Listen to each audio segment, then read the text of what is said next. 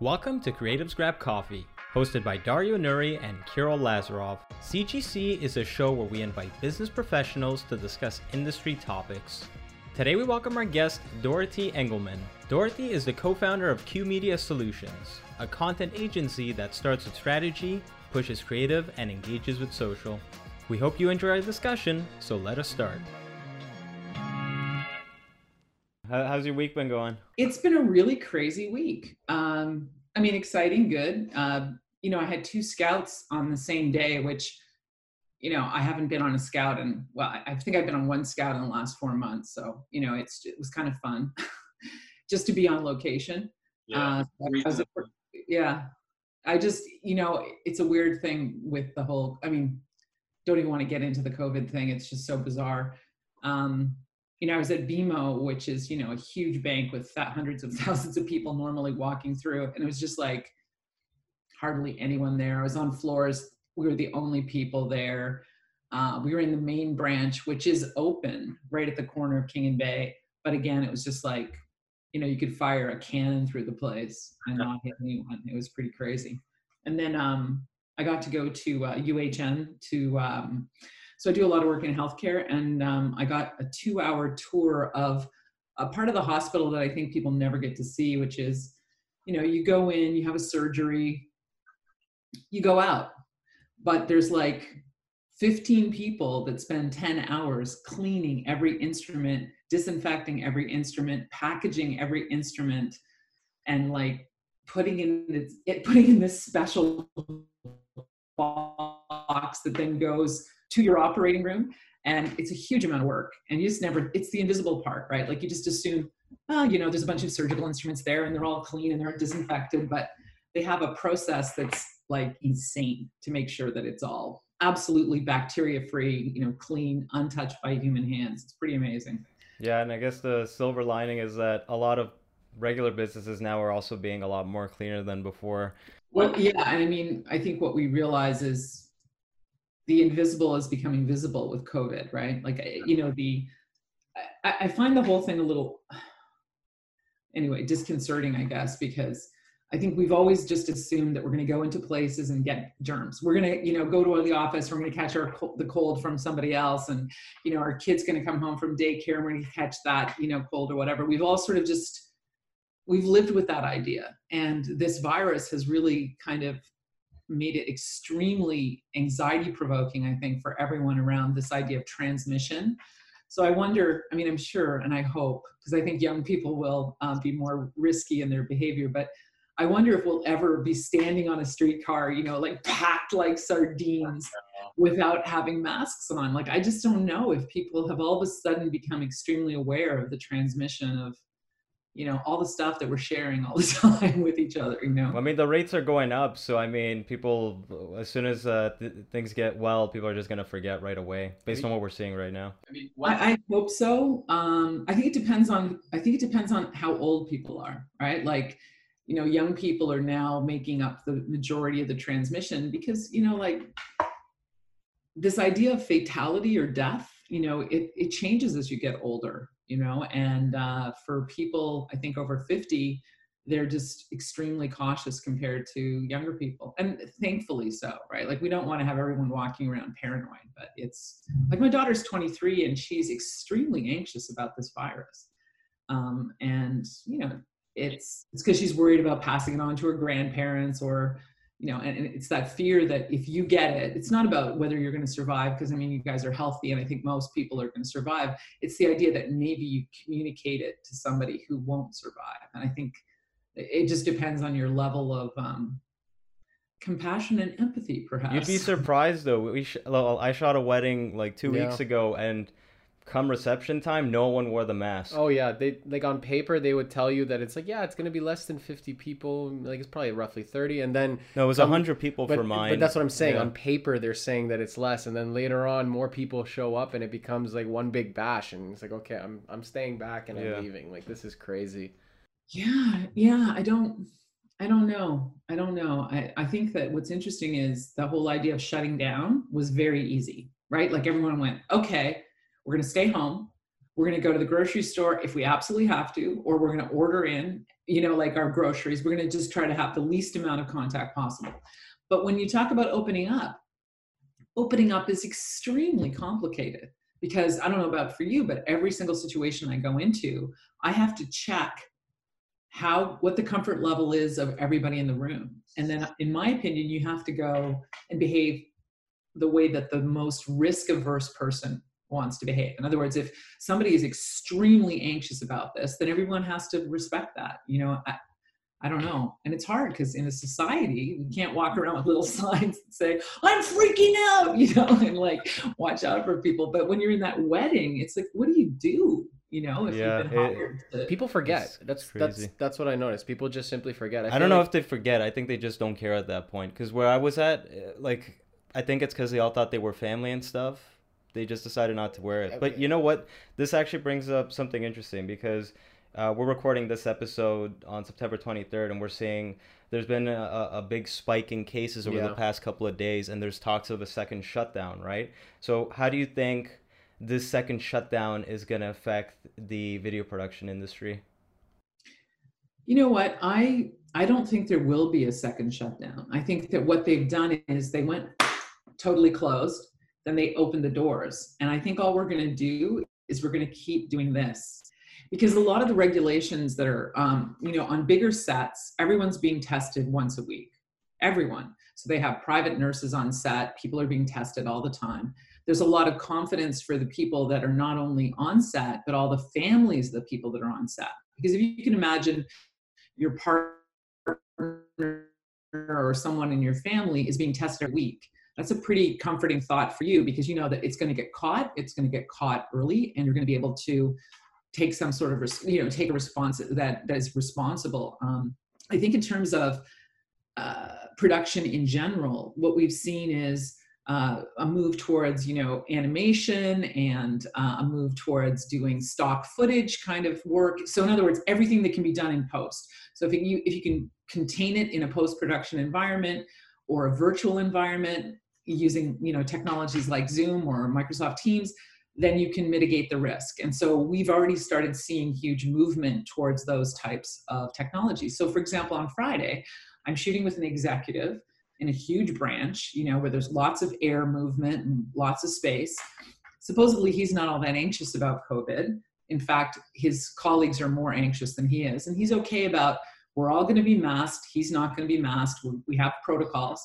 But then after that, we're shooting 4 people on Zoom, like, Microsoft Teams, whatever, but a virtual technology. And so what that does, at least for me, is, and I think we've all kind of gotten used to this, is it changes our perception of quality. It changes our perception of how we're going to interact with video. It changes our perception about the length of video. We've all of a sudden become way more forgiving, seeing Trevor Noah and all the late night hosts in their houses, talking to people remotely from a million different platforms. We have, like, in some ways, the artifice of technology has made content just ubiquitous, right? So it's like this experience that we're having right now is the same experience as someone's having watching us. Whereas we used to intermediate, like this is the disintermediation of technology, because we used to edit, carefully light, carefully sculpt the sound. We did all of this work in post-production. And now there's sort of like an assumption that, well, we just need to get a shitload of content out there. How can we do it? We can't film people. We have all kinds of restrictions. So people are just kind of like innovating around it. I think unfortunately, I think it means that there's not quite the craft that we once saw in filmmaking. There's kind of like a lowering of the bar around what we think of as quality, which has its positive and negative effects, right? I think the positive part is that we are innovating and we're trying new things, and we're thinking about, for example, I'm doing this whole series of videos for Plan International. It's all going to be done on Zoom. And I said, this is going to be a very difficult thing to make engaging, to make it emotional, because it used to be that young women would go into large corporations and they would become the CEO for the day. So they would go to all these meetings, they would go to events, they'd be involved in all kinds of activities. Now they're going to be in their bedroom being the CEO for the day via Zoom. And how do we communicate the emotional reaction of this young woman who's getting this opportunity? So I'm thinking about, how we can package it, how we can use text on screen to create some emotional connection, getting them to do some filming of their own. I mean, having to navigate this space is, I think, like anything, when there's a hurdle in front of us, we try to get over it. And I think we're in the middle of we're sort of halfway over the hurdle. We're trying to figure out how to negotiate and navigate this new normal. How do you think that's affecting companies like yours and ours? The fact that the quality of the content has taken a drastic step back since a lot of people are doing content creation through Zoom now. Whereas before you would set up like production days, and you would have either small to medium to large sets, and a good chunk of your profits would come from those production days. But now that it's all being done by the client themselves, how's that affecting like your business? You know what? I think in some ways this is just a further extension of what's been going on for the last 4 to 5 years. When I first started working in broadcasting, and we made the move from film to TV to video, you used to sit in an edit suite that would cost $2 million, right? It would cost $2 million. You'd have 1-inch machines, you'd have 3/4-inch machines, you'd have Betacam machines. You'd be trying to take all of this technology to make something. And now, it's you and your laptop, and you and your iPhone, you and a very inexpensive prosumer camera. Like, we use a lot of Canon cameras that, even 15 years ago, the camera cost $150,000 to get the kind of quality that you can get today with your iPhone. I mean, it's incredible. So as technology's advanced, it's put tools in the hands of more people, which is fantastic, because that's about the democratization of content and ability. So I think, and one of the things I'd say is the middle is gone, right? So either it's super cheap, super hands-on, crafty kind of filmmaking, or it's the kind of stuff where the only way that you can do the project is to spend a lot of money, to have like a big set, to have big budgets. And it used to be that there was like a middle ground, where you would do maybe $100,000 commercial instead of a $300,000 or $400,000 commercial, where you might do a $60,000 piece instead of a $5,000 piece. So it's, much like what's happened in the economy, this polarization of the economic world that we live in, that's happened in production. So it's like $400. I've got $400 to make a video. You're like, what? Well, I've got this influencer that's willing to do some content for me for $400. And then you have big agencies. So I think what's happened is the sort of the smaller companies, the more nimble companies, are kind of being squeezed financially by this, right? You can't charge enough to really do a good job, and they don't have enough budget for you to be able to make any money. So it's a very difficult time, I think, for a lot of small, medium-sized companies.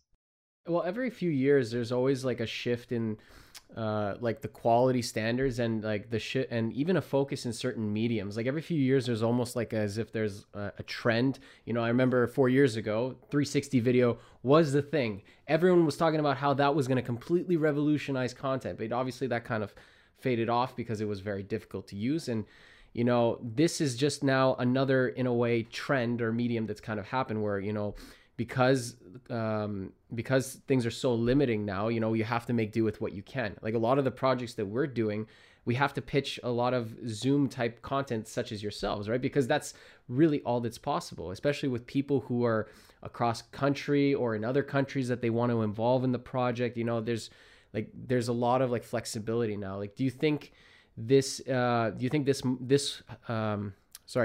particular medium is going to become a little bit more standardized and have a longer longevity in terms of its life?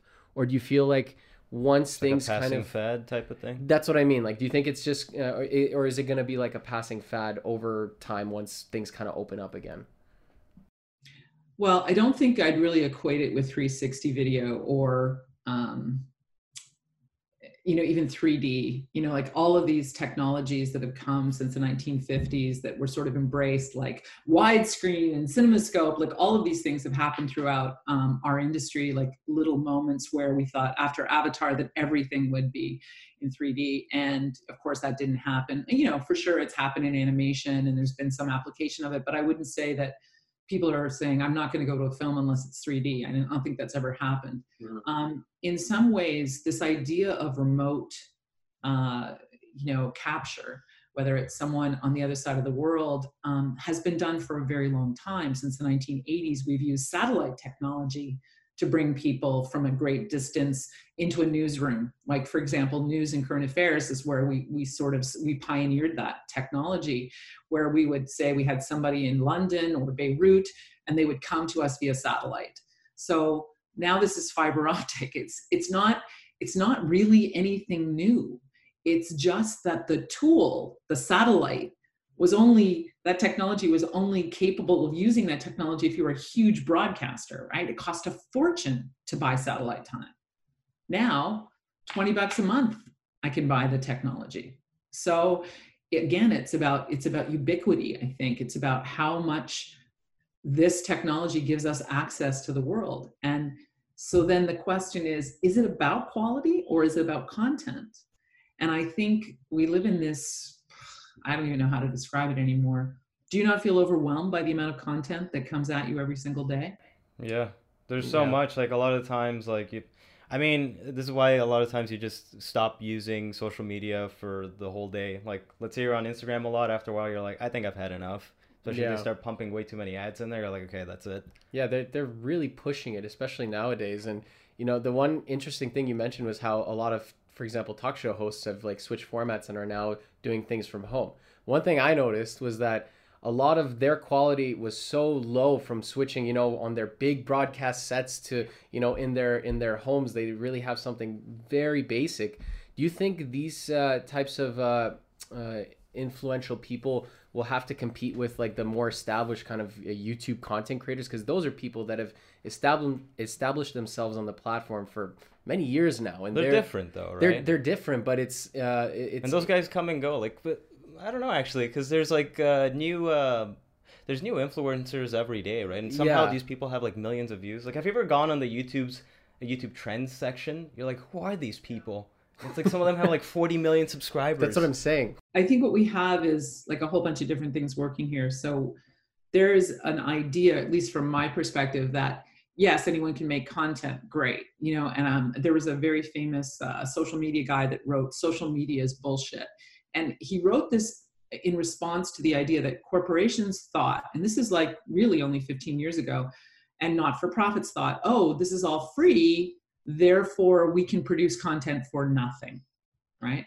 Now, yes, the price of production has gone way down, but what is still an extremely expensive thing is to push out and distribute and get your content in front of eyeballs. So that's digital marketing, that's digital buys, that's all those kinds of things that more traditional broadcasters have the bandwidth, and they also have the distribution channels to be able to push content out. But if you're sitting in here, like you guys, you don't necessarily have that platform. So if, for example, your piece was all of a sudden picked up by Vice, you've got an audience. All of a sudden, you're going to be in front of all those eyeballs.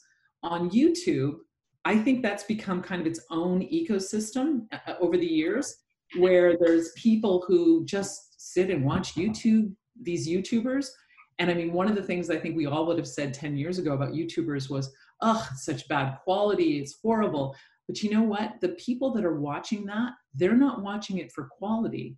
They're watching it for, I don't know, like the engagement with the personality, right? It's something about that person or the content that person's talking about that they find engaging. And I've grown up in a different environment. So in terms of the shooting quality, though, it's actually not bad. Even the way they edit it, it's done in such a way. I watched a couple of the videos on the trend section, and it's done in such a way where there's no long shots. Like it's cut so that you barely lose attention. It's really interesting the way they've done it. Very fast paced. Like it used, like we take so much time making sure that when we do interviews, we try to let people kind of have a conversation. We try not to chop it up too much. Whereas you look at some of the YouTube content, they straight up one camera setup, they just chop And it's every not second. It's not a short video. They'll be like 20-minute videos at a time.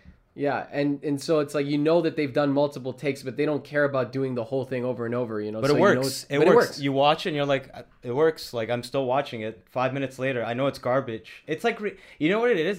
It's like a new form of reality TV in a way, which is that's what it is. No, exactly. That's exactly what it is. I think it's kind of this idea of dropping in on someone's life. It's very voyeuristic. Right? It's very voyeuristic. And part of the reason I think there's an appeal there is because if you think about it, TV traditionally and all the streaming channels traditionally show kind of these perfect people, perfect worlds, right?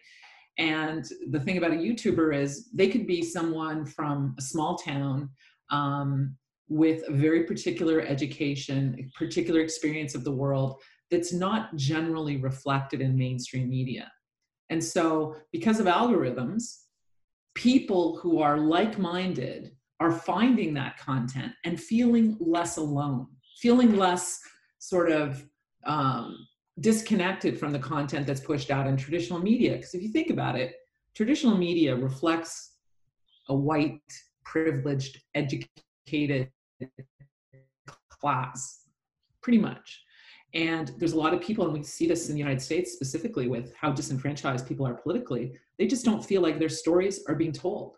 And so if you're a British BIPOC trans person, and you have literally been tormented most of your life and felt really like an outsider, all of a sudden, if you have an expression that's, artistic in some way, people who are like-minded, people who've gone through the same thing that you've gone through are going to find you, and then you find community.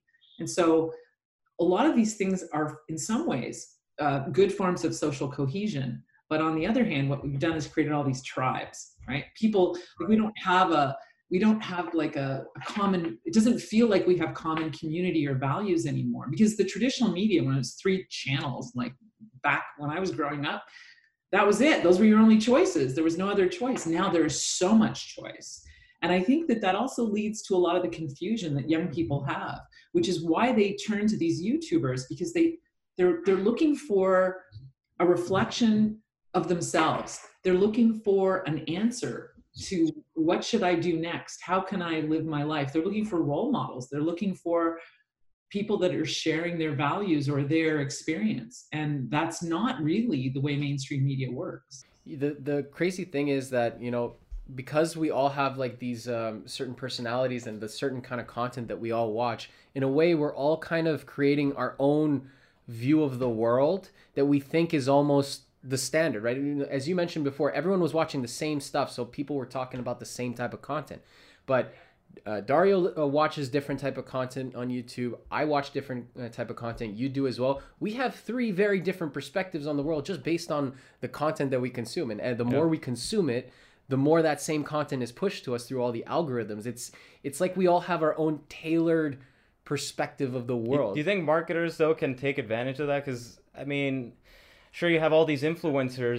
They're the ones that have created it. Right, but you have all these influencers, and sure, they'll push like whatever product they're being paid to promote, right? But at the same time, like, we're not stupid. Like, as soon as a YouTuber starts promoting something, I mean, we all skip ahead, right? Oh, yeah. Especially if you've seen like 2 or 3 videos of the same guy. You're like, I know what he's promoting. I've either gotten it if I wanted to, or I just skip ahead. Like, it's really easy. You just move the cursor over and you just move forward, right? And you know that ad is going to be like 3 minutes, and you know he does it because he needs to get money for the channel. Otherwise, you don't get a lot of content weekly. So do you think a lot of young people as a whole just they've smartened up to how marketers try to target them, right? It's almost like, you know how like people don't really pay attention to billboards anymore, right? It's like your brain just automatically like blurs it out, like in Black Mirror when you can just blur out certain things. It's Oh like yeah. it's like our brains just naturally do that now. No. No, I mean, I think these are really interesting, complicated questions. I think that the concern that I have is that when algorithms drive decision making, is that first of all they're biased, and we see that with fake news.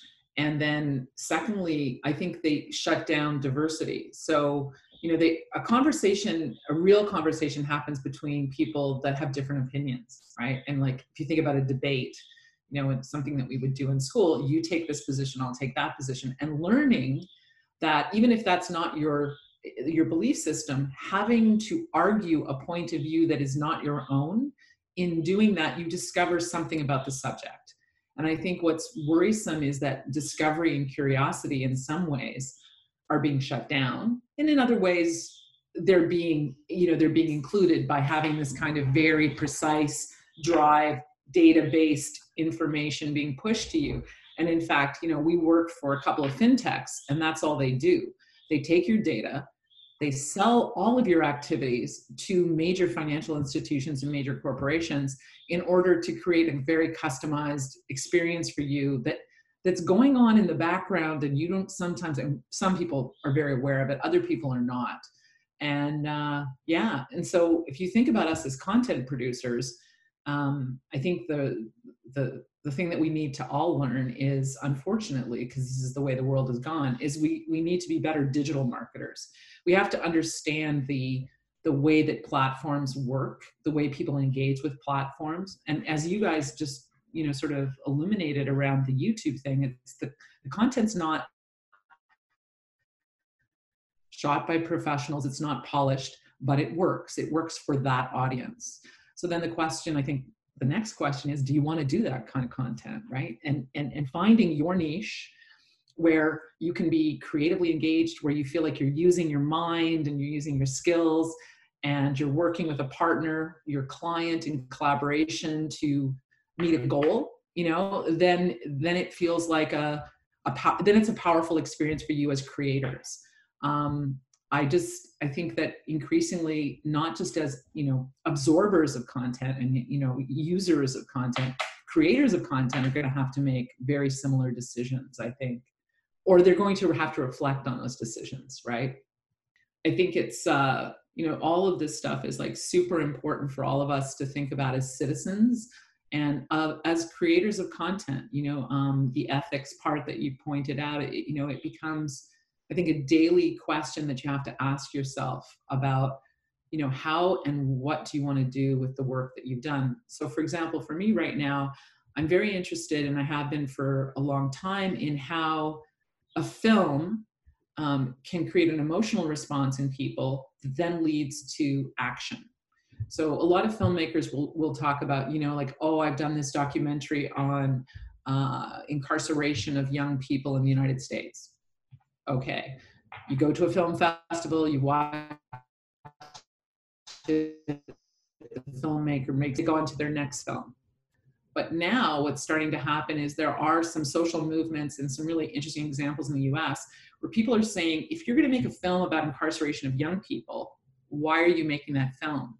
You're making that film because you want to see that part of our judicial system be transformed so that young people are not put in prison for their entire life, which was happening in the United States. 14-year-olds getting life sentences and previously actually being on death row.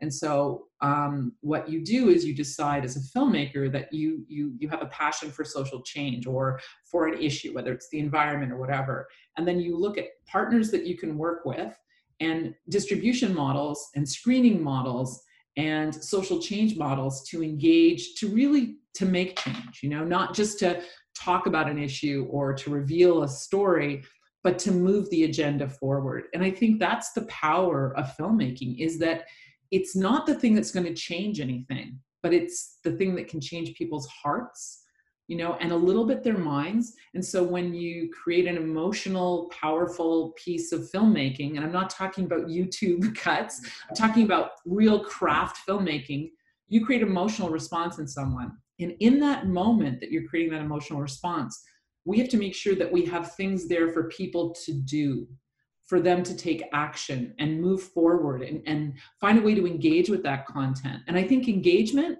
now that we have the internet and we have all these tools, how can we use all these things and all the environment that we're talking about to actually move the agenda forward? Whether it's if you care about inclusivity, if you care about social issues, if you care about voting, if you care about a particular political thing, or if you just want to have better community services in your neighborhood, whatever, from big to small.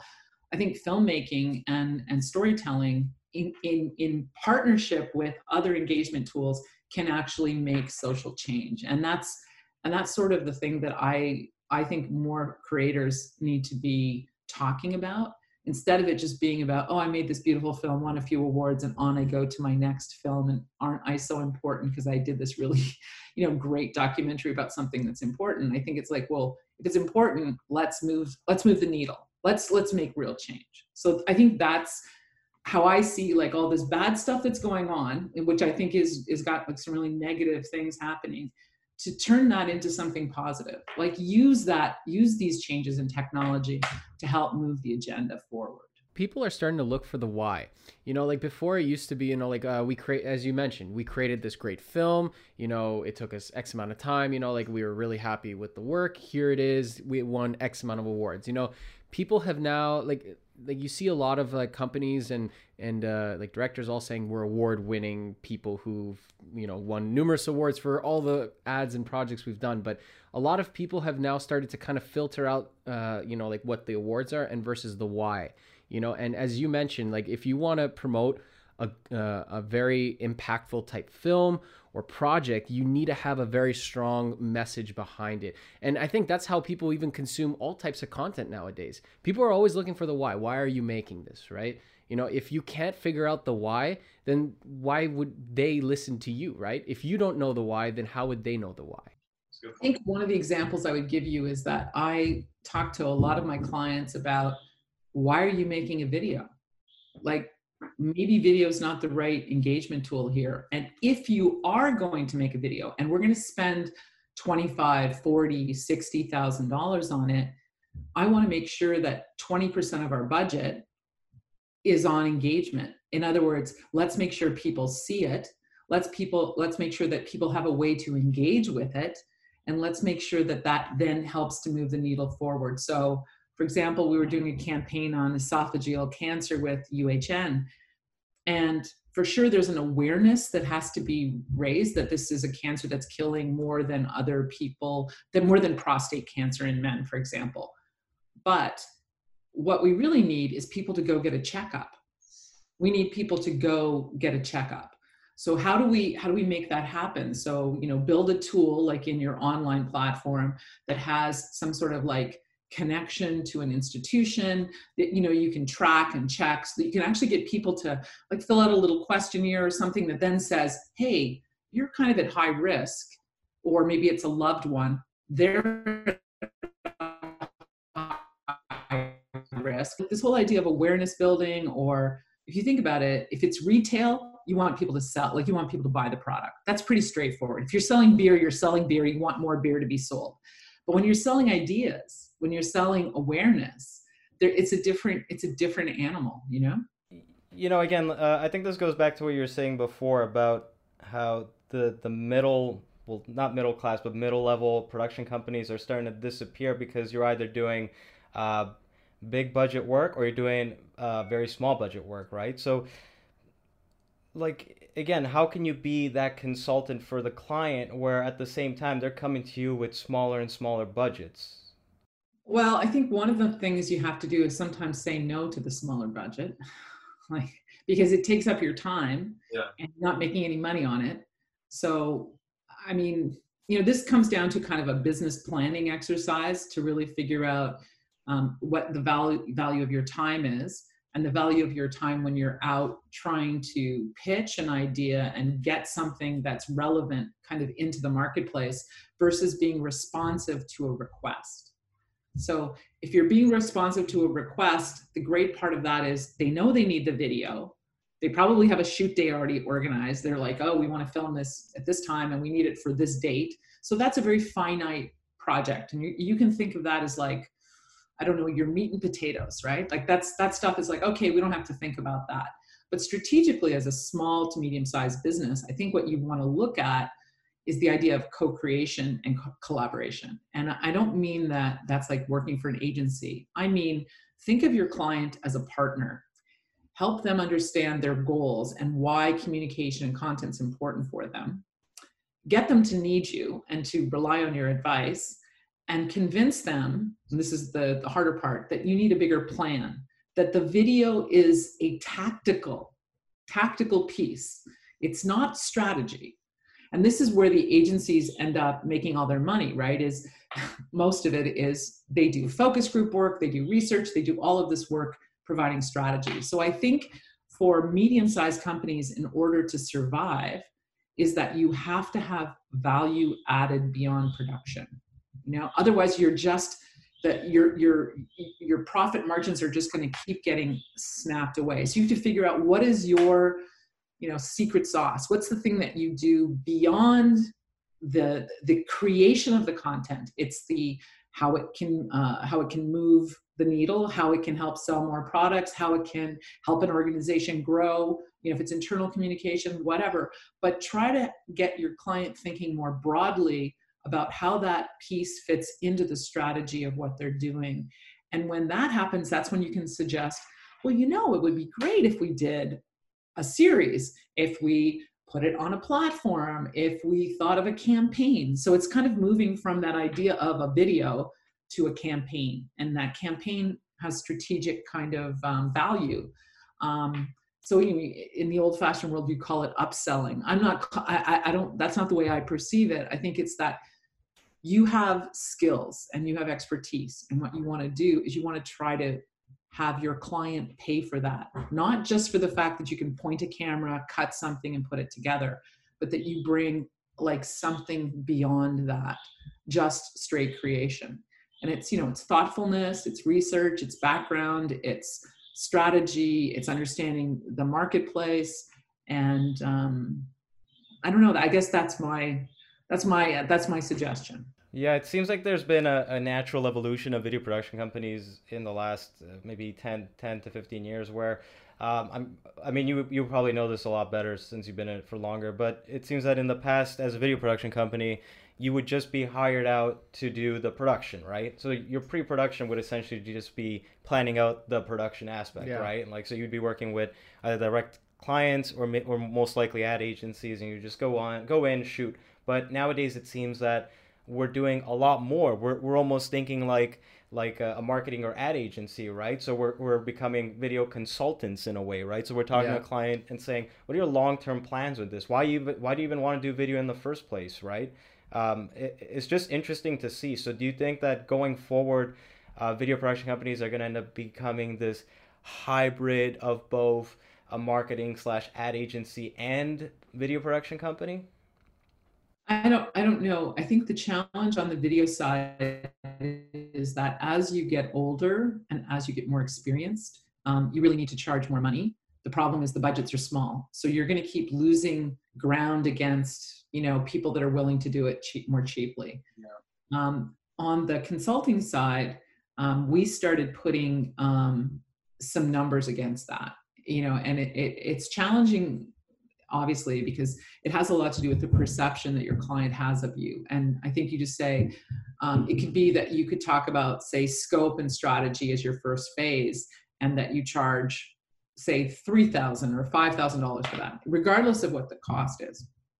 Or maybe you suggest going on a retainer with your client. And these are with clients that you have good relationships with, of just saying, you know what, we're going to be there for you to do the production, but since we have a really good sense of your surround, of like what you're doing, what we would like to do is to be able to be there for you always at the other end of the phone, to talk about things. And to do that, we would want to get you to pay us X amount of dollars per month and have a conversation about whether that makes sense. Because that means that whenever they have a challenge, they can pick up the phone and call you, which also means they're going to pick up the phone and call you because they're paying you. So, I mean, that might be a strategy. I also think that video production companies are going to die unless they become digital marketing companies. That's kind of my, I just, you know what, like I was in the beginning of the digital kind of revolution in 94, and I've over the time I've been engaged in digital activities, but I never really took my company and turned it into a digital marketing company or built a division of my agency that did that. And I tried in 2014, and for some, like a bunch of reasons, it didn't quite work out. Wasn't a good fit with the person that we got to, that we hired. She was amazing, but she just wasn't like in alignment with the way that we work. So it kind of, it was an experiment we tried for 2 years. But what I'd say is the digital agencies are growing huge. Like they're becoming enormous. And what's happening is because they're doing content, digital content, they've become production companies, they become agencies, they become creators.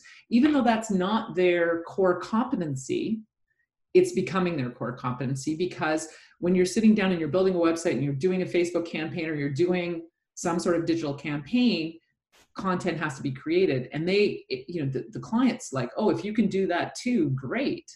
So what they're going to ask you to do as video companies is, well, can you also do the digital strategy? Can you do the digital marketing for me? Can you make sure this gets in front of the right people? Can you put together a proposal for that? So again, if you want to think about how to do it in an efficient way, it would be to find a small digital marketing agency, maybe to have a relationship with, or a digital marketing freelancer, so that you can, you know, just sort of put that line into your budget, or make your client understand that you have that expertise, you know, as a partner. I think that will help you capture more market share than you might currently have. I just think that being a production company, you're dead in the water almost, right? I was just going to ask, because you said it'd be good to partner up with someone that is like a digital marketer. Do you think it might be better to have like a roster of agencies that you could just collaborate with? Like, I'm just wondering what would be the best way to go about it, whether you have like a roster or you just have one person, right? I've tried both. I've tried young freelancers. I've tried bigger agencies that I have really good relationships with. And it's difficult because really everybody wants to own the project.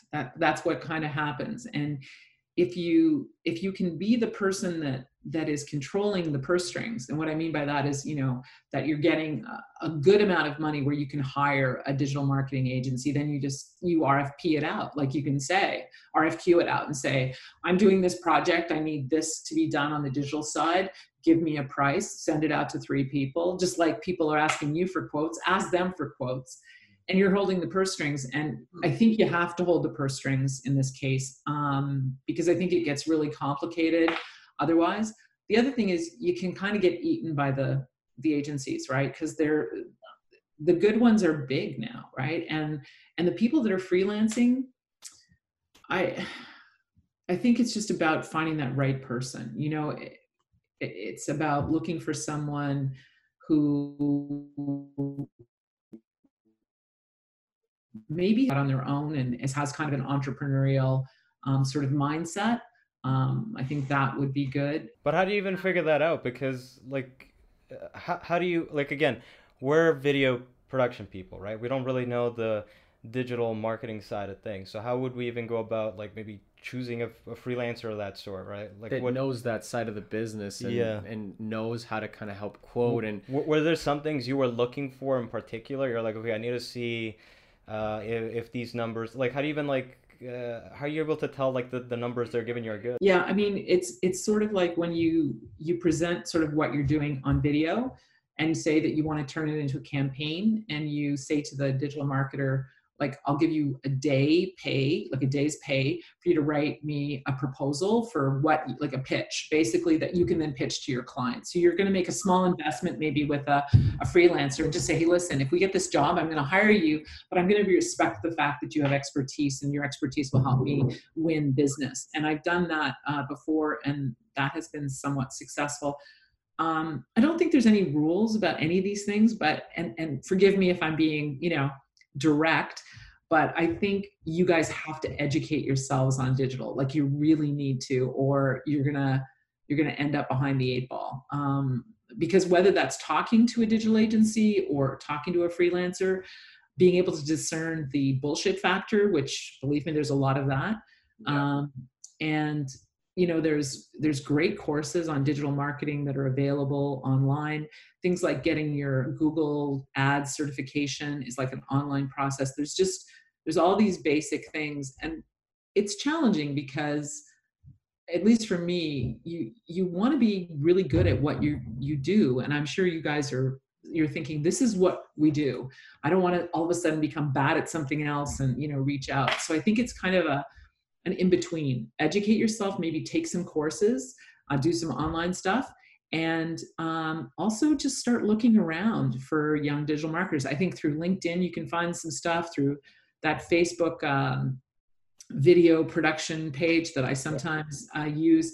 I think there's a lot of young people that are out there that have got some like DMZ experience, like from Ryerson, people that have worked in startups. DMZ is one of our clients, actually. Yeah, well, there you go. You should talk to them. You should talk to them about some of their students. And in fact, I'm going to send you guys a link. I got a request.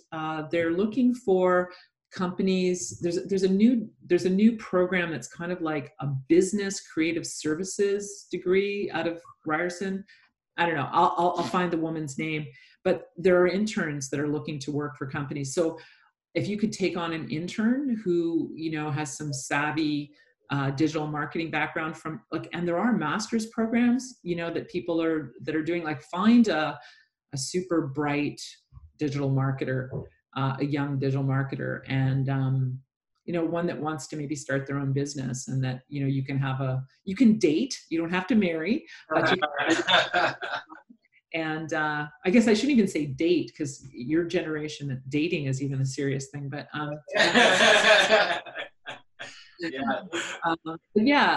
think that it's interesting. And then on the converse side, and this is maybe even kind of a little outside the box, but there are also some older people that have a lot of experience that have lost their jobs during COVID, and who are looking around for opportunities. And generally, people with a lot of experience, even if they're a bit older, if they're really in the digital space, they're going to find work just because it's such a hot area for recruitment. But maybe it's finding someone who's a little bit older, who has just left an agency, or has got a lot of experience, but they've decided to, make a transition in their career, and maybe they'd like to help you guys build out something. I mean, a lot of this has to be driven by you guys knowing what you want, and I'm just giving you some suggestions. No, they're good, and this is something we've been trying to figure out these past 2 months, is what's the future direction of our company, right? And I know that we do need to start incorporating like a marketing arm, and which in this case will be digital marketing. So yeah, like we're definitely going to take these suggestions to heart. So yeah, I mean, I think a lot of it's just sort of about knowing yourself, sort of what you're really good at, and making sure you play to your strengths, and that you find people to fill in the gaps on the areas that maybe you're not so strong on. My problem in life has always been that I have a strength, and I see all these weaknesses, and I'm like trying to fill in the weaknesses. And then a very bright person said to me, stop trying to fill in your weaknesses, stick with what you're good at, and find people to help you with the things where you need help. At the same time, I think part of it's because we're craft people. Like, I used to edit, I used to shoot. I think we have this idea that we need to learn everything, or at least I do, right? I want to know how things work. And I don't think you should shut that down either. Like, be curious about, this stuff. I don't know that it's rocket science, but I do think there's a lot of, you need to spend some money on this stuff. I mean, you need to convince your clients that making an investment in video is not going to pay off unless people see it, unless it gets eyeballs. And the way it gets eyeballs is through, creating a surround, creating some sort of environment or something that leads people to the content. Yeah, like we all started pretty much the same way. Like, when you start in any of these industries, you have to wear many different hats. And not necessarily you have to be the best at every single situation, at least as you're growing. Be very good at a few certain skills, be knowledgeable about the other ones, as you mentioned, right? Like, for example, Dario and I, one of our, as you pointed out, is that we're not as experienced in the digital side and the marketing side of things for content. But if we at least get to the point where we're knowledgeable, so we know how things work a little bit, not necessarily to do it, but to know about it, it allows us to kind of make the right judgment calls in terms of who we bring on. Because nowadays it's so hard to find the right type of people to work with. Like, we've all gone through so many different like people that we've collaborated with over the years, and like once you start to find people that are very knowledgeable and they're great to work with, you want to hang on to them because they fill in those gaps that are missing from your organization. Yeah, I think John Corbin from Corbin Visual actually went over this about how when he would try to pitch something new to his clients, he would first become somewhat knowledgeable on the area, right? So whether it be something like, as an example, like 360 video, he would learn the basics of it, and then he would find the right people for it, and then he would go pitch it. So it's the same thing here. And other people we've spoken to, they've said the same thing. Like, once they've grown to the point where they could bring on other people, they would bring on people that were good where they were weak on, right? Which I'm guessing you figured out as well. You're like, okay, I mean, I'll get it to a certain point, but then after that, I'll bring someone else that's really good at that thing, right? I think the other thing is, and I'm not sure where you guys are at in your trajectory yet, but you're also founders, right? Like, you're not just filmmakers, you're entrepreneurs, right? And I think that's a bit different. Like, not every tech person, not every camera guy, not every sound operator, not every editor is an entrepreneur. Like, that's what kind of sets you aside. Like, I think if you think of yourselves, like, get that mindset, you're entrepreneurial, which means that you pivot. You constantly are looking out there, moving, analyzing what's happening, make quick decisions, be a bit risky, take chances, believe in people. Like, if you believe in people and you collaborate with them in an open, authentic way, a lot of people want to follow the Pied Piper. Like, a lot of people don't want to be founders. They want to attach themselves to founders. They want to attach them to people that had the guts to start a business, start a podcast, whatever. It's like, that's part of your allure, and use it. Think of yourselves like, sit up a little straighter. You're entrepreneurs, and that's not just being and that's being a business person. And so you're working with clients who are business people. And so your entrepreneurial experience of building your business gives you insight into other people building their businesses. Yeah, and that's something that for the first 5 years, we never, like, looking back at it now, we never really saw the business as a business. We kind of, and it's because, again, we were just getting into the field, so learning as much as we can. Yeah, like, like when you go to a shoot, like, you still don't know your lighting that well, like, you don't know your framing that well, so it's something we were constantly trying to learn. And I think because of the pandemic, when we were in quarantine, we finally sat down and just looked over everything and started restructuring our business from the ground up, right? Because now we're looking at it as if it's a business, right? We're not looking at ourselves as, two independent shooters collaborating on projects. And that's really changed our whole mindset and perception of what we're doing, right? So even like one of the latest things we've implemented is that we're now pitching ourselves more as video consultants and creators, whereas in the past we were just like, you need a video? We got your back, I mean, that also just goes to show it's a challenge that a lot of people face early on, especially when they're getting into this industry. Like, a lot of times people would ask you, we need to make a video. How much is it going to cost? You tell them, they say, great, you do it. But again, there was no strategy behind it. And that's where this whole need for digital marketing and evolution, for all of us as businesses came from. It all came from that act, because like early on we noticed, great, like we did a video, it was great, the client loved it and it was beautiful, but didn't get all that much traction, and that's also how you potentially even lose clients in the long run, because they see the content is not performing as well, but they don't realize or know that you really got to perform if you don't market it or exactly position it, because it's like no one's going to find it in the world anymore, right? Like it's practically impossible, the amount of content that's being created every day. And so instead of thinking of yourselves, I would reframe it a little bit. Instead of video consultants, I would say, it's communications strategy or marketing strategy, and video is a tool. It's an implementation of the strategy. Wow, okay.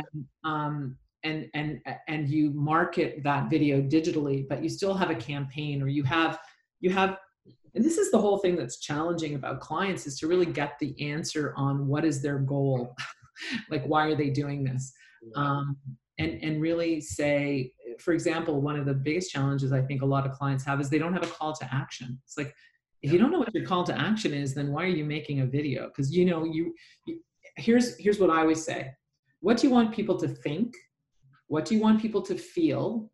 And what do you want people to do? I'm giving you my genius on this. You take that, you ask those 3 questions of every client, and all of a sudden the conversation changes very much around, we want people to feel that if they don't take action, the world will fall apart. Maybe that's the answer. What we want people to think is that the planet is heating at this rate and that we must reduce our carbon emissions. And that what you want people to do is to download this list of things they can do to reduce their carbon footprint. I don't know. Like but the point is that is why we make films, because we want people to feel something, to think something, and to do something. Mm-hmm. And I think a lot of, once you ask those questions, sometimes the clients are like, well, I don't know. It's like, you gotta figure it out then. And so then that then becomes your opportunity to start pulling out information and then coming up with ideas and saying, well, what if we did this? And instead of just a video, how about if we do a series, or we do a commercial and we do this and whatever. It's just about opening up the conversation. Yeah. The other thing we're also prepping for is also scalability. We're trying to kind of lay the foundational ground for how we're going to scale our business going forward. And I know that obviously the main thing is sales, right? And again, like adding digital marketing would fall into that as well. But I'm just wondering how you went about scaling your business. Like growing the team and like bringing in all these like resources to help establish yourselves for the future. Yeah. I mean, I don't think there's any secret sauce there. I mean, I would say I didn't understand this and maybe until 10 years into running our company, which was everything we got was through referral, everything. And we never had a salesperson and we never did sales. Now, we did respond to RFPs or RFQs, which were a sales type process. But I'd worked in broadcasting, so I had all these broadcast connections, and we got a couple of series to start off our company. And I knew lots of people that worked in different media and journalism. And then my husband worked in advertising, so he had a bunch of corporate connections. And all we did was we just organically grew through referrals. And the reason why that's a powerful way to do things, and it may not be the way that you can do things, is that there's no sales cycle. It's like someone calls you like, hey, I heard you guys are great. Can you work for us? Yes. There's no like sales process where you have to go in and pitch and tell people what you're doing. And even in that case, they might be impressed, but they don't have any work at that particular moment. I mean, cold calling and visiting people is a brutal, long process. Doesn't mean you shouldn't start it, but just know that it could take up to 18 months for those things to start, to see results. Yeah, to see results. I think it can take that long. And then in terms of referrals, not that I've ever done this, but it's reaching out to everybody in your network and letting them know, hey, we're trying to scale our business.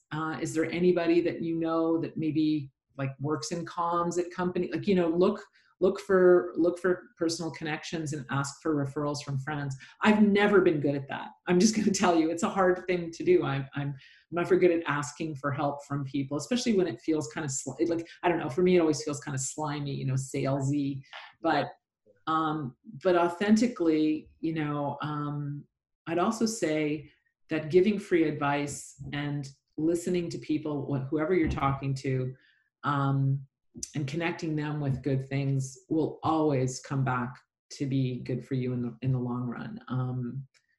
I think there's that thing in sales about, it's not what you can do for them.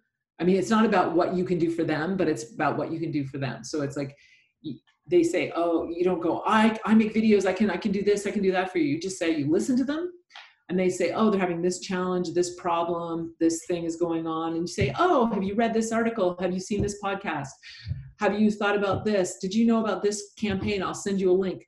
Just be engaged with people when you meet them, and be a person that connects them to cool stuff. And then you'll you'll build a reputation as being somebody that's knowledgeable and helpful, and ultimately, I mean, that's what worked for me, and that's mine. That doesn't necessarily mean this is your method and your secret sauce. You have to kind of figure that out. But scaling is, I think there has to be organic scaling, in the beginning. And then when you get to the point where you have too much work and you can't handle it, that's when you start to bring in more resources.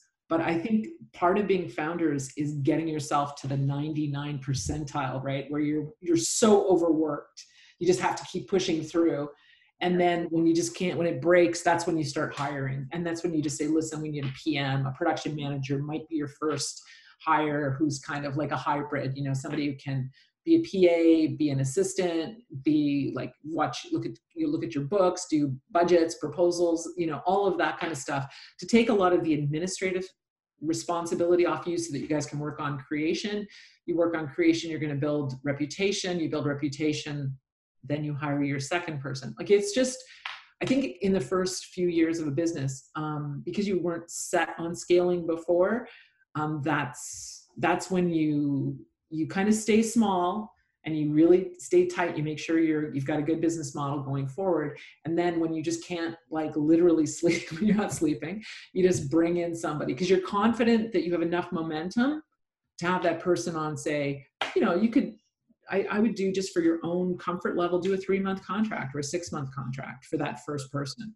Our first hire, we told him that he would have 3 days work for 2 weeks. He ended up being with us for 10 years. Wow. Small promise, big return. That's amazing. But it's like, you think, like, for me, I was always cautious. Like, I never wanted to overpromise, right? And say, like, I don't know that I can hire you for very long, but I know I've got 3 days this week and 3 days next week. And then because we had that extra set of hands, all of a sudden we had more capacity to do things, and more things came our way, and we could say yes to more things. And then he was still there 10 years later, with us. And there's several people in our company that happened with.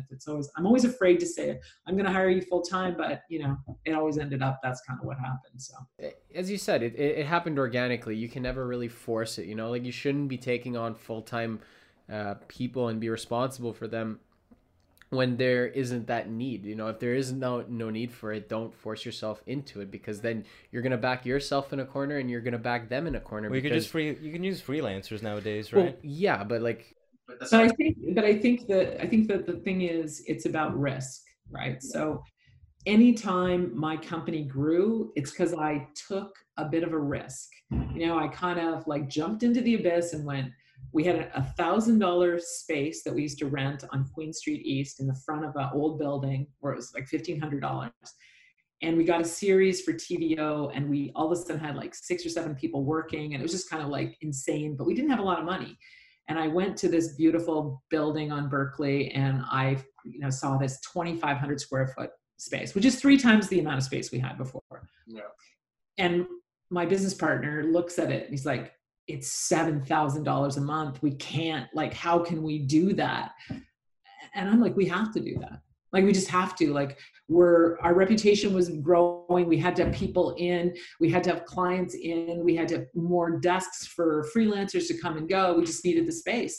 And we ended up there for, 10 years. And it was overwhelming to do it in the beginning, but there are moments in your journey as kind of building a company where you kind of have to just take the leap, right? Whether it's hiring somebody, whether it's getting an office, whether it's buying a camera, all of these decisions, part of it's intuition, part of it's just gutsiness, part of it's that, you look ahead, you've got 30 shooting days. I realize that's not necessarily true right now, but you look ahead, you've got 30 shooting days. You're like, well, rentals are going to cost me $30,000. The camera's going to cost me $25,000. I'm buying the camera. after the next 30 days, I get all the money from the camera rentals, right? Like you just have to kind of do the math and be confident that you're going to continue to do good work and grow. So at the same time, you are kind of being very calculated with those decisions, no? I think you have to ask yourself if you feel like you're intuitively decisions that you've made from a business perspective have been, like, if you trust your instincts, right? I trust my instincts, and I know that I've failed and I've made some bad choices, but if I think about it in the grand scheme of things, I don't think I've made bad choices more than maybe 5% of the time, right? Like, when I say bad choices, I'm talking about really bad choices here. Of course, I make bad choices every day, but I'm talking about things that are, significant. Like a wrong hire can be one of those. A mishandling of a client. Like, I only think that I've really, in my whole career, had 2 or 3 moments where I think I just didn't manage a particular job the right way. But, I've done thousands of projects, so I don't, percentage. I don't want, it's a small percentage. Yeah.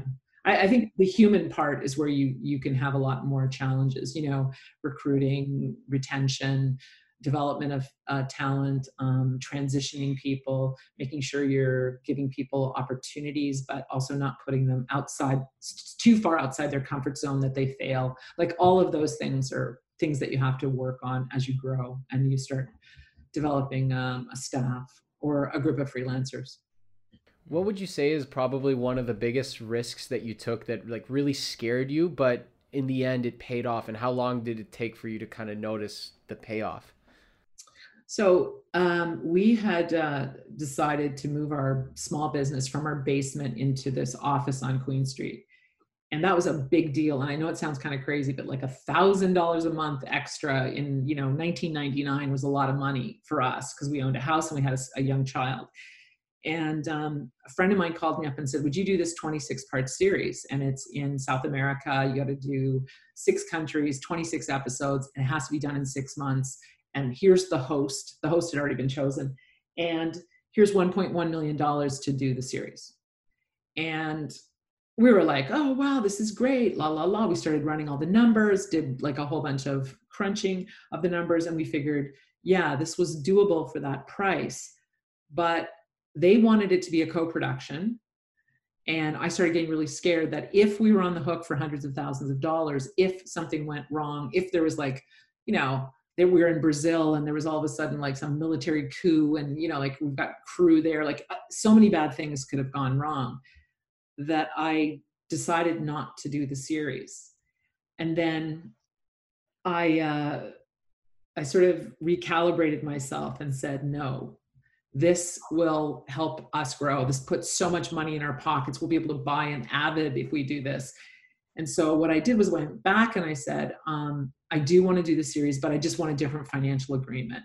And so I lost my points and my share in the series, but in giving that up, it was the amount of risk I could tolerate, right? So instead I got a bonus. If I came under budget, I would get a bonus of a certain percentage for every dollar that I came under. And if it wasn't for that series, we wouldn't have like 2 or 3 of our full-time staff that we ended up with. We bought an Avid, drives, like all of these things were part of the sunk costs that were part of the production. And in fact, I had to get an extra office to run the project, and we found an extra office next door. So that was kind of good. And it was scary because the idea of being on the hook for $1.1 million when I'm worried about $1,000 rent. I know, right? Like, but my gut said, don't do this. But I did a gut check and said, you're afraid of this because you're afraid you're going to fail.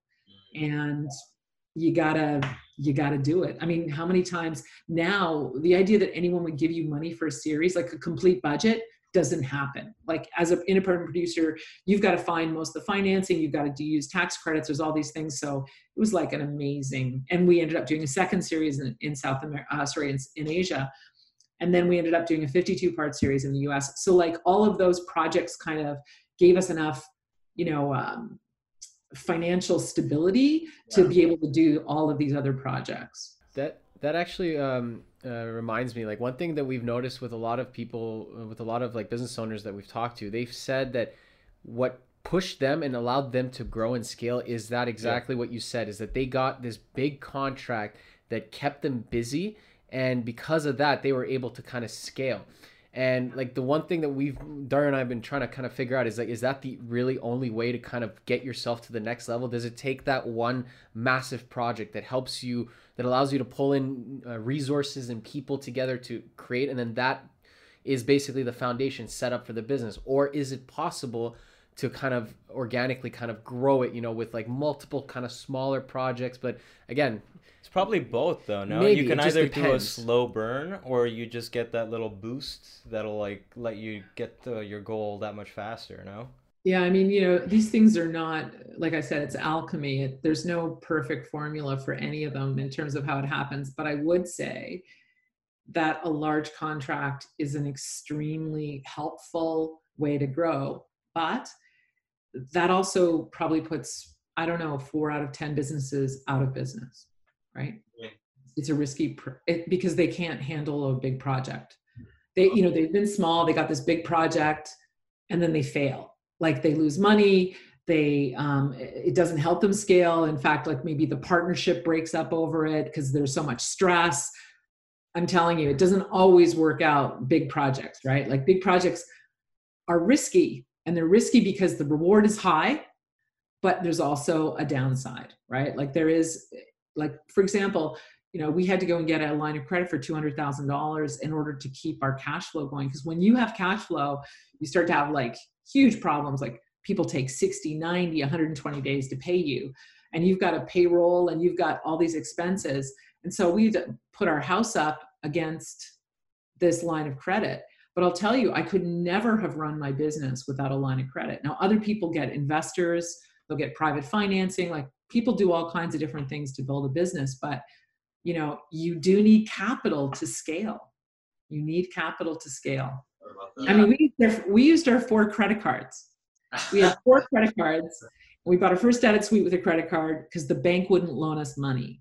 Wow. And then we got enough work that we paid off that loan. And then we luckily had a house that we were able to leverage to get our line of credit. But you have to have some working capital. You have to be able to carry money. You know, like my cash flow, like everybody's cash flow. If you just think about it, it's like if you're owed $10, right? You probably need to have $14 in your bank account because to pay for your expenses and to keep everything going. And for us, also, it was really important to pay all of our freelancers, if not immediately, within 30 days, because we had been so messed over by so many people in our career before that was just part of a value for us. And that, you know, and it wasn't intentional to create loyalty, but it does create loyalty. People know that you're reliable and that you're going to pay them. You know, and we have lots of clients that would say, oh, well, we haven't been paid yet, so we can't pay you. And I'm like, fuck you. Like, you're a huge fucking company. No, I'm paying all my people. You have to pay me. But, you know, they don't. And so knowing that they don't, you have to just like know that they're not going to. You have to be ready to have some capital to be able to float your cash flow. 100%. Have you ever had issues where the clients just took really, really long to pay you, or maybe just even forgot about it? Like, oh God, don't even like How do you handle that? Oh, it's hard. It's super hard. Like, you know, we started billing 50% of all of our jobs, the kind of when we started it. But, you know, the time horizon for a lot of projects are, you haven't even been paid for the first half by the time you finish it. And, you know, it's not like I'm going to leverage my holding back a project on my client. You just have to kind of go, this is part of doing business, is you have to be able to cash flow your company. Yeah, there's some companies that do 50% before and 50% before the shooting day. But I don't get how that works, because every corporation we've worked with, they have like a 3-month. But the point is that if you start on January 1st, you're going to get the check by March 30th at the very latest, even if you finish the project on February 30th. But if you don't bill until February 30th, you're not going to get your money until April, May, right? it helps keep the cash flow kind of going, and I see. that's why it's not just to, it's usually just to be able to kind of get the initial investment in so that you can pay all the people that worked for you, right? Yeah. Like it's I remember the first time that we had a really major delay in a payment from a client was about 4 years ago. Do you remember this? It was this company that dealt with investments, and it was a very simple project from what I remembered. It was like, it was like a panel discussion between 5 people. They called 2 days beforehand saying they needed to have everything done by Thursday, and it was a decent sized contract, and we're like, okay, let's do this. And we did it right away. They needed a quick turnaround, and we handled it. But the contact that we had for it was he kept pushing it and pushing it. Like, we kept following up and kept following up. It finally took, I think, 10 months before we actually finally got our payment. And that was only because, So what happened was the contact was working for this company, and then what ended up happening was because so much time had lapsed, they didn't want to pay us. So we had that issue. So Yeah. I just got straight in touch with the client and said, I mean, I don't want to say I turned into De Niro with De Niro in Goodfellas. But pay me, like we did the project, I need it. And it's up on your YouTube channel. So that's my video at this point because you haven't paid me for it. We told them, like, that's our intellectual property. You haven't paid for it. So if you still want it up, we're going to have to, if you don't pay us for it, we'll then put a strike on it. Like, I mean, at this point, it's almost been a year. Like, at this point, you're blacklisted in my book anyway. So if this doesn't go forward anymore, I don't care. Like, I don't want to work with you don't pay anymore. me for the first project. Like, imagine you're never gonna pay me like for any other project, right? But we've only had that one time. Like, that was it. Yeah. That was the only time we've had an issue. Yeah. Well, I mean, I think, the more projects you do, the more it's going to happen. But, you have to know there's some people that are going to pay you. Like, I had a client that I'd never worked with, and they were from Vancouver, and it was a big project. It was a commercial project. And I just, and we had to rent a house that was like $5,000 house. And he was like, well, I'll pay the location fee with a check. And I'm like, great. You want to pay for that? Perfect. And then I said, well, listen, we've never worked together. And just because it was there was a lot of costs, I said, if you could bring a check for the first 50%, I'd really appreciate it. And I have never, ever in my career asked for someone to bring a check to set. Yeah. But guess what? He showed up with a check. Your pressure point is on the front end. You have nothing to negotiate on the back end. You can't do anything, right? Yeah. But if you just say, because of the short turnaround, we'll require a check, on the shoot day. And you can try that if you're concerned. But generally, I think just like you, I have not had that many problems. It's just like, it's time. Yeah. It's like when you have over 6 months, $600,000 of work that you've billed, and $600,000 hasn't come in, and your expenses are $400,000. You sweat a little bit. You need that cash flow in one way, shape, or form, whether it's having the 50% up front or having that line of credit that helps you. I think you actually need both. If you're going to scale, you need both. So, I mean, that's kind of more of a business planning thing for you guys. But just, it's something to think about, because even if you go to bankers now, you'll get a sense of what kind of numbers and what kind of things they want to see for you in order to get that line of credit. And I would definitely start exploring it. Having a good relationship with your banker is one of the most important things in running a business. Like, it really is. Like, I have a great guy, and I used to be terrified of bankers, like terrified. Oh yeah. After 20 years now of running a company, I have enough like track record for them to be nice to me. And it's a lovely feeling to not feel like, please, please, please, like 20 years ago, they wouldn't give me a $5,000 loan, right? Man, we went to go get our credit card. I remember when we went to go get our credit cards, they gave us such a hassle over it. They're like, yeah, your limit is going to be 1,000 total between the two of us. I'm like, 1,000? I have like 32,000 on my personal Visa. Like, and not to mention the amount of money that is in the bank account right now that you're holding. I don't know why they were giving us such a big hassle over that. Like, it wasn't up until recently. So my little, this is like really too tactical here, but that's why we started with an American Express card, because there's no limit, right? You have to pay your bill every month. Like, you have to pay your bill. Yeah. So, I mean, it's based on like track record of paying your bill. Like they might flag you in the beginning, but we're spending like $30,000-$40,000 a month on our Amex for the company, like almost every month. And, without our Amex, like, even though we had to pay it, and, we paid it with our line of credit. I mean, it all becomes like a big credit mess, but you need to have tools. You need to have some financial tools to help you, do it. And for us, the American Express was important because A, it gave us flexibility, but B, it had to be paid.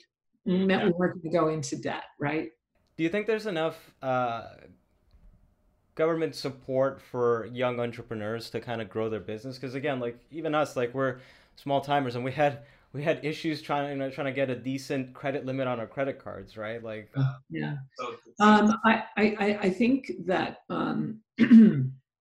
there are small business people at all the banks. They say that they're really receptive to small businesses, and at this point right now with COVID, there might be a bit more receptiveness to it. But I know this sounds crazy, but it's like everything else. Shop around, like go see the 4 major banks. Tell them where you're at. You have to probably bring your financials and just say, listen, we want to scale our business. And I would ask for like a line of credit of $50,000 to start, just because that might be a good way to, I think you'd probably be able to get that.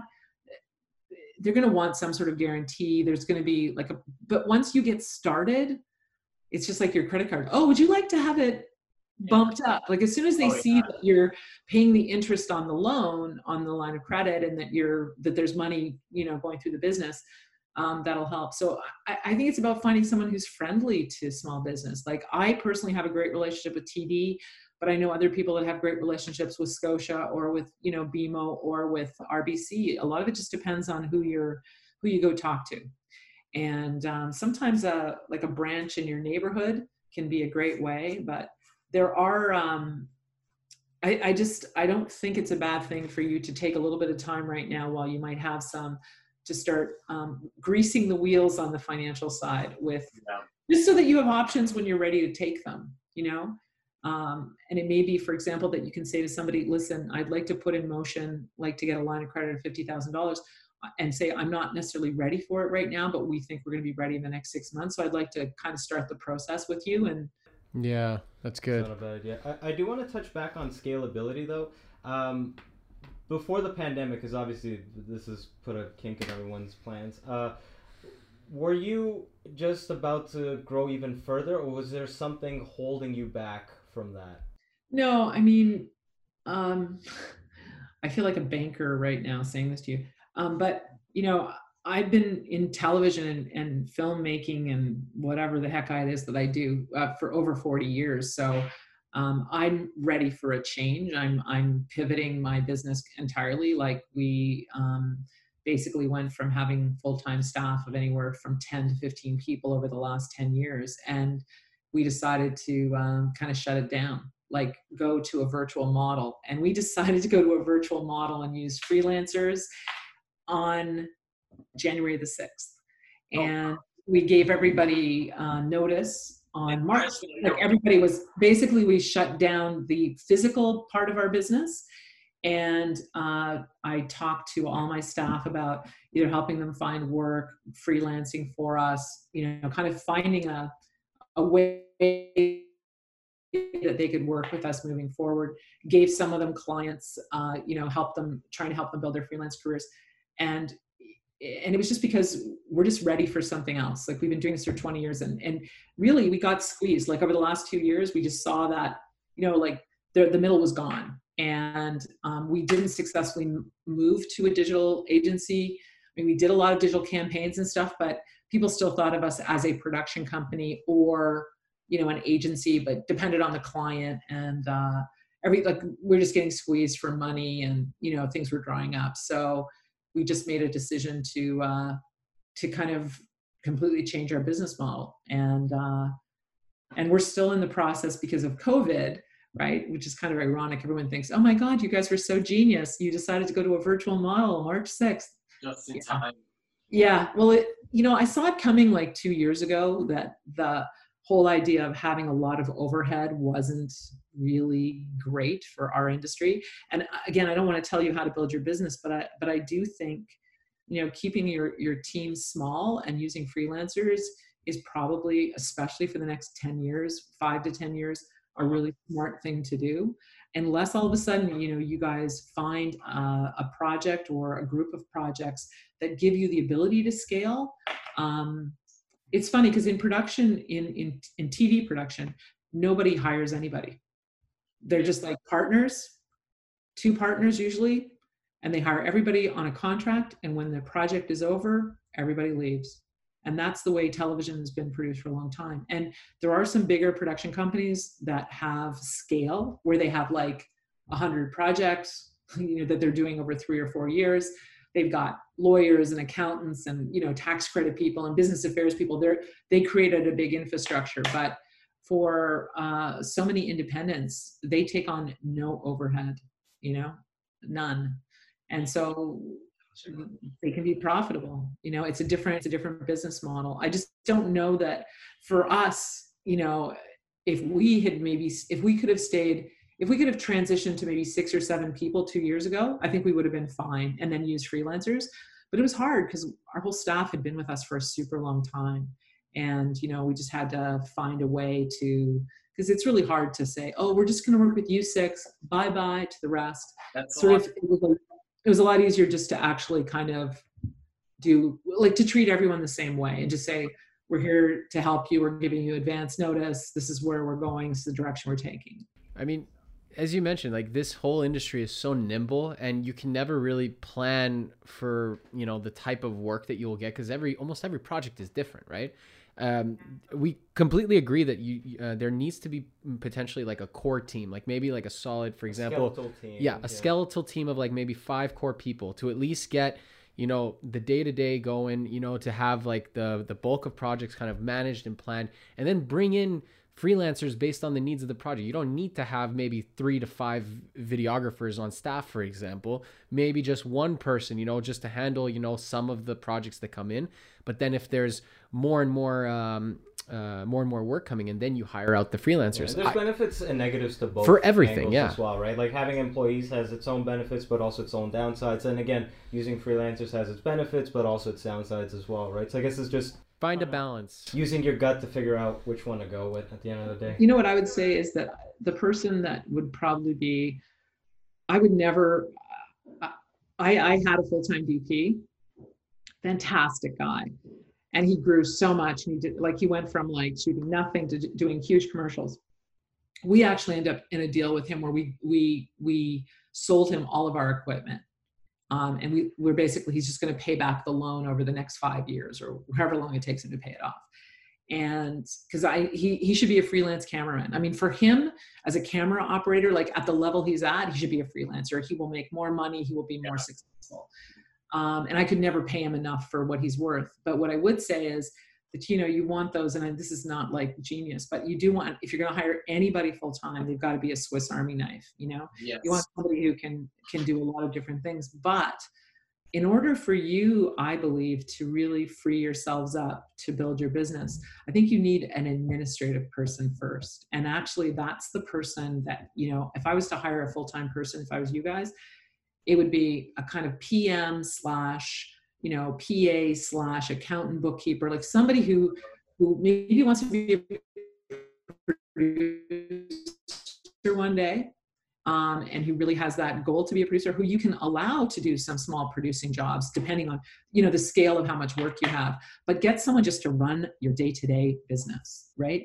And take care of all that stuff so that it frees you guys up to ideate, meet clients, go to conferences, learn some digital marketing stuff. And I would say that for me, when we hired that person, like it gave me so much more ability to, dream up series, talk to clients, come up with campaign ideas, just because, it's like that left brain, right brain thing, if I have to do numbers and accounting, basically I could eat my child for breakfast. I hate doing that.